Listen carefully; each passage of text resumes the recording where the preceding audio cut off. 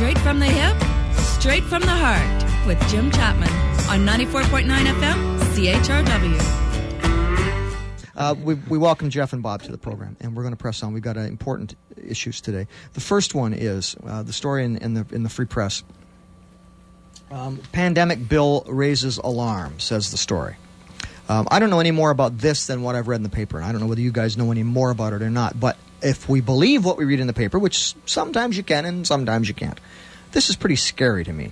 According to this story, Monty Quinter, who's the health minister in Ontario, has drafted Bill 56, which contains a clause that gives the Ontario Cabinet the power to authorize any person reasonably qualified to provide emergency services in a declared emergency. Now, they've got authorized in quotes, so that's a word we want to pay attention to. So what does that mean? I'm going to authorize them to work. Well, I'm not sure. Let's read a little farther. The penalty for violating the proposed law, I guess for not accepting the authorization, is a fine of up to $100,000 and a year in jail for each day the order isn't obeyed. Now, this is all about fear of a pandemic. What would happen if bird flu hit, something like that? We keep being told that this disaster is on the horizon. It's going to come and get us sooner or later. And this is the Ontario government's response to ensure that they have medical staff in place to care for these people. Now, further on in this article, there's a quote from the president of the OMA, Ontario Medical Association, Dr. Greg Flynn, who said he's been assured the legislation isn't meant, and I'm quoting here, isn't meant to let government force health professionals to work against their will. Well, okay, so there's two different stories in this one story here. Either this is forcing them to do it with a threat of $100,000 in a year in jail for every day you don't turn up for work, or it isn't, as Greg Flynn says, well, I've been promised it won't be. Promised by politicians, it might be interesting to know. I want to ask you guys, what the hell kind of country do we live in where our government could assume that kind of control over a specific segment of the populace? We know in wartime they can assume quite remarkable controls over the entire populace, but to say to a doctor, we're going to require you on pain of a $100,000 fine and a year in jail for every day you don't show up to go into a hospital to deal with a pandemic for which we have no cure and possibly no treatment, in which your chances of contracting it are pretty high and your chances of taking home to your kids are pretty high too, but we don't care about that. We're going to force you to do it. Am I overstating this, Jeff? Is this bigger than or smaller than what it appears to me in this story? No, that sounds accurate, and I guess one of the things that occurs to me is that a promise has no legal force in law. So if a government passes a law saying, don't worry, we're not going to use this, first of all, chances are it won't be that particular minister who's still around when they do decide to use it. And secondly, again, in law there are statutes, and common law there's no such thing as a promise, so that doesn't mean anything. And, on the one hand, I guess, you got to plan ahead and you got to, be ready and all that kind of stuff. But on the other hand, it seems kind of insulting to the medical profession, too, to think, well, who said that they're not going to be on the job? And I was trying to remember back when the SARS thing hit, and it seems to me there were some issues about some people not wanting to work in certain places, and yes. I can't remember how that played out. But again, I think things would have to get awfully bad before the medical profession abandons ship, personally. And apparently a third of them have already said that they wouldn't go. Go where? According to some survey, a third of the medical profession. Because they said they would opt to stay home with their family rather than go into work that day, and I think that's what the government's reacting to. Well, I guess it's a question of how far you can force someone to do something. If you force someone to physically be present there and they don't want to be there and they really don't want to be there, how useful are they going to be? I don't know. But you've got a pretty big stick there to make them go. We'll put you in jail for a year. Well, why don't we just shoot them at all? If there's a pandemic, jail would be the least of their worries. Because that's going to solve everybody's problem. I mean, this is such an evil, evil concept. It's beyond my belief that, you say, what kind of country do we live in? We live in a communist country, okay? Let's get with it, and it's turning fascist overnight. The very idea to fine a doctor $100,000 a day and a day, what's it? A year in jail per day. I just can't believe it. It's so outrageous. It's out of Mad Magazine. But the fact is that this is the inevitability of healthcare run by government. It happens every time we try it. But the flip side of this coin is if you are suffering from this disease, don't you want your doctor to be there? I mean, you subsidize that doctor's education. My disease and my suffering places no mortgage on anyone else's life, and we pay for everyone's education in a communist country.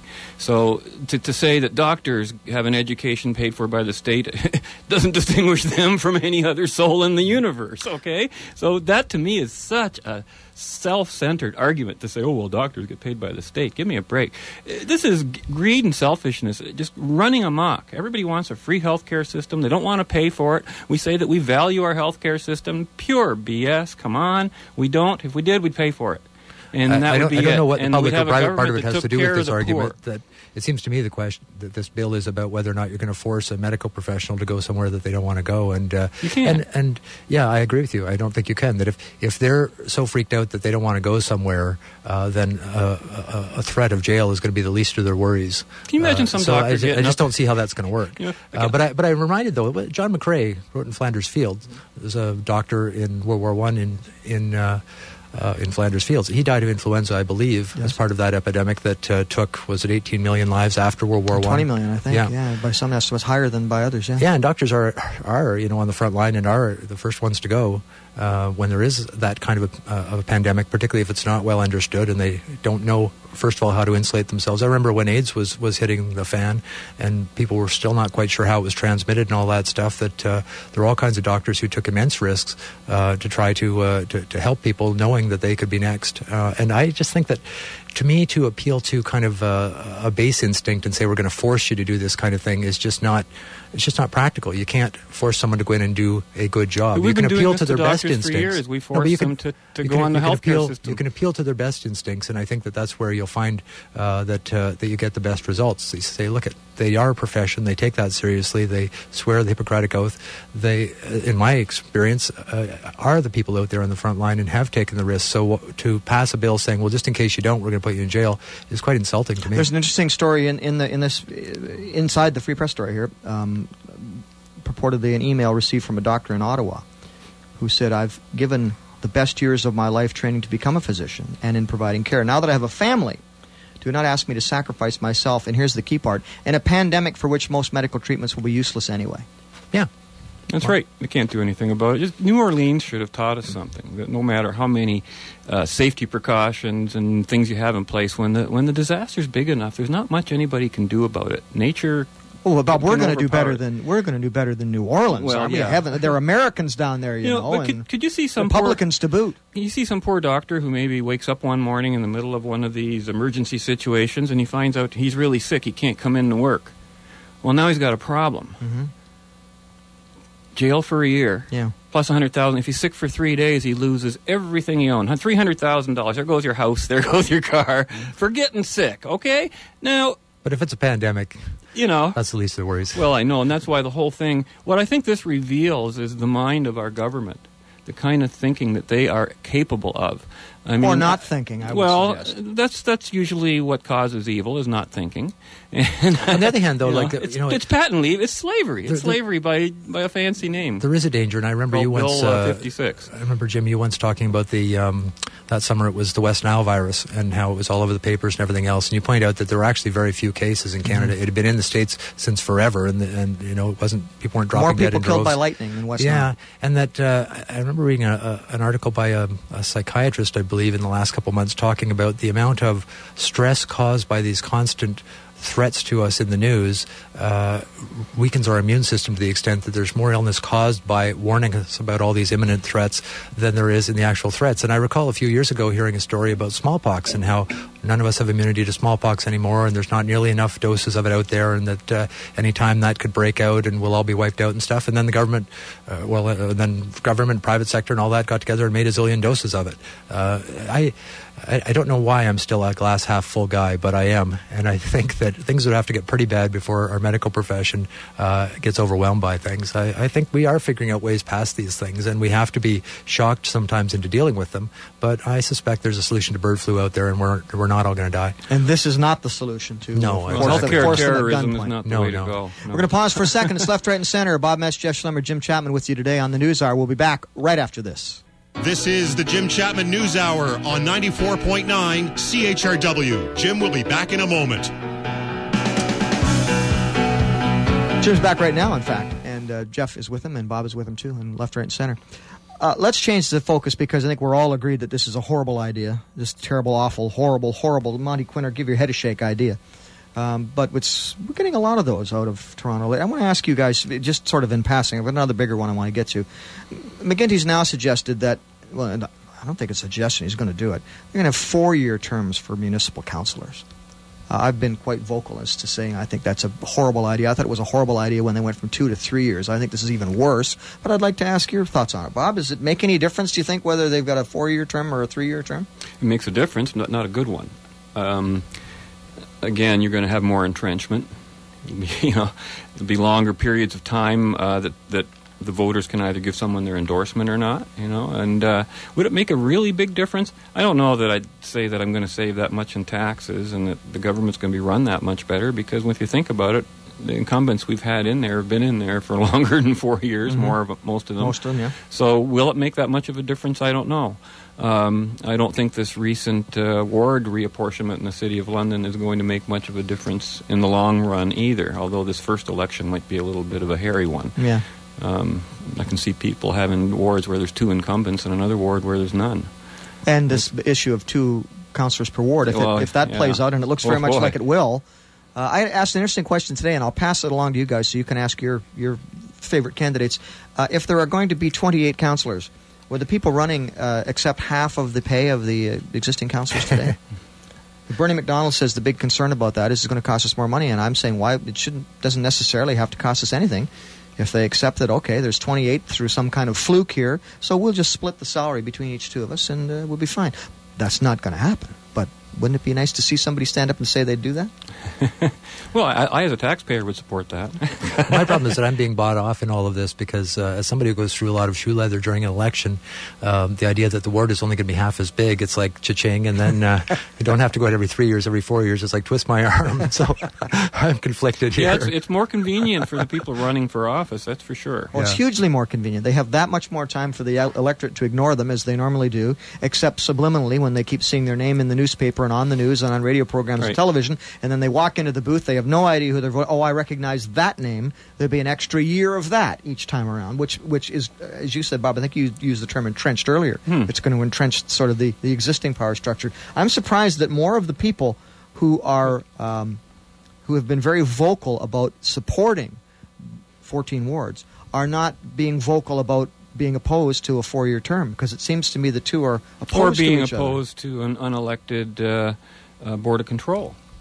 They want to get rid of an elected Board of Control and replace it with an unelected one in the name of democracy. That's the part that gets me. I have a lot of trouble with that too. And I'm not too, I don't care one way or the other whether we've got 7 or 14 wards. I think, though, I saw a map of the new ward structure in the Free Press, I think it was about a month ago or so. I don't know if that's still the way they're looking at it, but based on that, it seems to have divided the city into regional interests. Surprise, surprise. And I see that as a formula for trouble in the future, whereas now one ward councillor might represent a businessman downtown and a homeowner in White Oaks or something, right? So he has to balance those interests. He doesn't have to do that anymore in certain municipal issues, And so I can see a danger there, but will it really change all that much? I don't know. I have a feeling we're going to end up with the same bunch. It's hard to predict, and part of what is hard for me is because I believe the Imagine London group would be considered probably kind of a leftish bunch compared to council, for instance, and that they obviously think that this is going to enhance kind of the influence of the left, I guess, in the life of the city.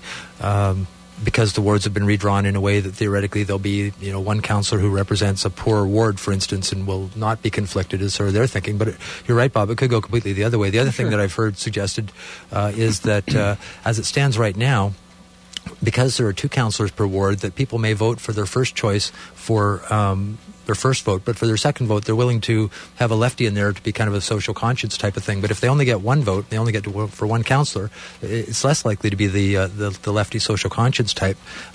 So that's a concern. That's interesting. I hadn't heard that, but that's an interesting take on it. Yeah, and so it's just, who knows? That's one thing I never did like about the old system, was the idea, I didn't mind having 2 votes if they were weighted, but not actually having 2 votes, because so often that second vote you cast canceled out your first.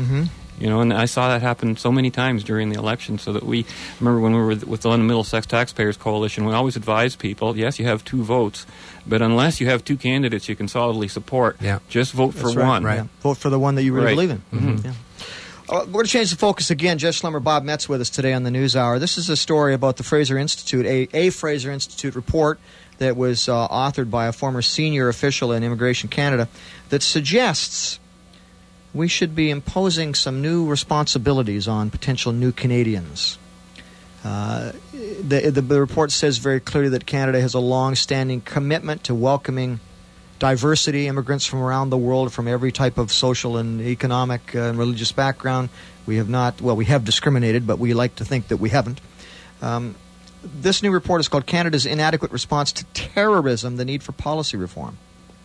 And it says that people who immigrate to Canada should be told very clearly, this is what we expect from you as a Canadian citizen, you hope, potential Canadian citizen.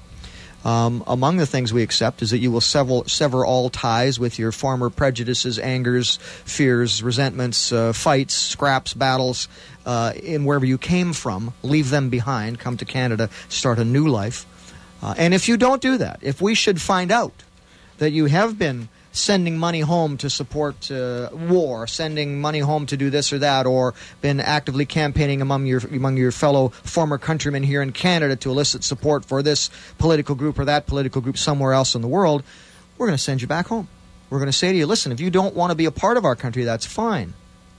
You go back and be a part of the country that you apparently are still interested in. Jeff, what do you make of that? Is this aside from whether it's constitutional or not, and this is a big part of it, could we do that? And a lot of the consensus is no. Do we have the right to demand that of people who come here and want to be part of our country? Well, I guess we have the right to demand whatever we want as a country, as a condition of coming in. I guess, among other things, it's a question of whether it's practical as far as human nature to require someone to change a belief. Really all we're asking is that they change a behavior. But in the context of the environment that we're in right now, where we've had the Patriot Act in the United States and the similar Canadian statute, I can't remember what it was, but it seems to me if the government believes that somebody is sending money to a terrorist group anywhere right now, there is all kinds of authority to deport them, or arrest them, do whatever they want. And that's going on right now. And so if somebody's suggesting that our current anti-terrorist legislation is not strong enough, I think that would be going against the tenor of most of what I'm hearing now, which is that we kind of overreacted with the Patriot Act and the Canadian equivalent. I was reading a couple weeks ago in the paper that there's a secret trial going on in Ottawa right now that nobody's supposed to know about, that the lawyer is not allowed to know the case, the defense lawyer, the case that the government has. There's no disclosure. It's all secret and all this kind of stuff. And I'm thinking, what about sort of the Magna Carta, habeas corpus, all that kind of stuff? How far are we going to go down this road to these secret trials? Is this perhaps not a better alternative to that, though? Well, I guess perhaps to say, very, very openly, very out in front. Here's what we expect you to. But you say we can't change people's beliefs. Here's how we expect you to operate while you're here, and if you don't, you're gone. I guess it's a question of how you play it out. That again, there's nothing wrong with trying to get across the idea that in Canada we don't do things that way, and it really is a better way to go. And I think most people buy into that because we really have, considering the diversity of places that people come from, we've got extremely little strife in Canada. So I guess there's no harm in getting that message across one way or another. It's always a question of, do you win the minds with the stick or the carrot? And with the stick, again, most of what I've read in the last year or so is that our stick's actually a bit too big right now, and this would just possibly be another one. Now, if it's a substitute for something else, you may be right. If it's a gentler way of doing things. But it reminded me when you mentioned that I've committed to write a letter of support for a family that are facing deportation right now, and for some reason the government is in a big hurry to deport them before their hearing. And their lawyer, who's Michael Loback, who's the most prominent immigration lawyer in London, says that they have a very good case at their hearing. So I'm thinking, why in heaven's name can't the government wait to hear what their own tribunal decides about this before they go and throw them out of the country? You do quite often, at least from my observation outside of the legal community, but we do often see sort of left hand doesn't know what the right hand's doing when it comes to immigration things. That's right. And so it's, again, a question, do you want to give more levers, more power to those guys that do all these inscrutable things that I can't understand? They seem to make all these wacky decisions. So do we want to give them more power or not? I have to make a wacky decision here. Jen, do we have any spots left? Are we done? One more set? Okay, let's do that right now, and then we'll be back and hear what Bob has to say about this. Bob Metz, Jeff Schlemmer, Jim Chapman on Left, Right, and Center. Bob Metz, Jeff Schlemmer, Jim Chapman with you. Bob, you're up. Yeah, I only know what you just told us about the Fraser Institute report there on immigration, but I don't know why they're targeting something like this specifically at immigrants. You'd think this would be something that the government should target at everyone. Listen, we don't kill people. We don't engage in terrorism. Yeah, but we can't send native-born Canadians back home. We can't throw them out of the country. Well, that's what I find very strange. I think it speaks again more to the existing problem of government than to a problem of immigration, is what they've allowed up till now, that they have to change the rules. Up till now, it sounds like if you have to make a change like that, that means up till now, we've allowed terrorists in, and it's okay if they support their terrorist causes and stuff like that. That's the implication of the report. But other than that, in a broad sense, I've always been in favor of open immigration, like as open as possible, provided that every immigrant that comes to the country recognizes the laws under which the country is based, that when in Rome, you do as the Romans, not the Romans have to do as you when you get here, okay? And the other one is to be self-sufficient. And that was always a prerequisite of immigrants to North America up until roughly the 50s and 60s. So you put, when you talk about when in Rome, do as the Romans, is that a reference to culture? Not culture, to law. Okay. So culture you don't care about? Well, in the broadest the irony is that our law is, by our, I mean the broad Western culture, okay, that's not Canada per se, but say Western culture is the only law that embraces multiculturalism in a sense, because over here we have choice, and whatever your choices are, however they manifest themselves in culture, is part of our culture. And that's the irony of it, that it's our freedom that creates that multiculturalism. You can't create multiculturalism through funding it, through government edicts and things like that. Anytime you create a culture or have a law about culture, then what you've basically done is frozen that culture in time. That's what we've done to our Aboriginals. That's what we've done to various, immigrant groups. And I don't think we want to see that with people coming from the Mideast or anything like that either. I think they should be treated as equals, and everybody, if I'm a terrorist, they should do something with me too, not just an immigrant coming to the country. Well, and it's interesting you mentioned the idea that surely it should apply to all Canadians. And I'm reminded of the Simpsons episode where Abu becomes an American citizen, and they have this rigorous test they have to go through. And one of the questions is, what was the cause of the Civil War? And he says, well, the causes were actually very diverse. They had a lot to do with power imbalance and the Industrial Revolution and the cotton industry. And so they said, just say slavery. Slavery it is. Yeah. Well, I don't know how far this will go. This is just Fraser Institute. It will be instantly discounted by the left as being, it's the Fraser Institute again. Already forgotten. Yes. But certainly I think it touches a sensitive spot with a lot of Canadians who at least wonder, are we doing the right thing? Are we asking people coming here, asking enough of them in terms of including themselves in, to use the old phrase, include yourself into our society, instead of sort of encouraging them to come and set up shop on the corner and insulate themselves, which has always happened to a certain extent in all immigrant populations, and is always grown out of by that population too. I wouldn't call that harmful in any way. It depends on the culture. If I look at Chinatown in Toronto, there's no way in the world I'd think that was a harmful thing. You might if you belong to the Falun Gong. Well, I remember, you've got organized crime and other issues in every culture and subculture. I mean, you could talk about the Italians, the Mexicans, keep going on and on and on. You can't make that the criteria of a whole culture. Guys, I'm sorry, we're out of time. The music is playing in my ear, although you can't hear it, and that means the end of the program. Thanks to Jeff Schlemmer, Bob Metz for being with us today. Appreciate you coming in for Left, Right, and Center. And folks, if you've got issues you'd like our guys to discuss, you let us know. Drop us a line at jimchapman@rogers.com. That's it for today. We'll be back tomorrow at 11 with the next edition of the News Hour. Hope you can find a way to work it into your day, or you can listen to us on the web too, jimchapman.ca. In the meantime, for Jeff and Bob,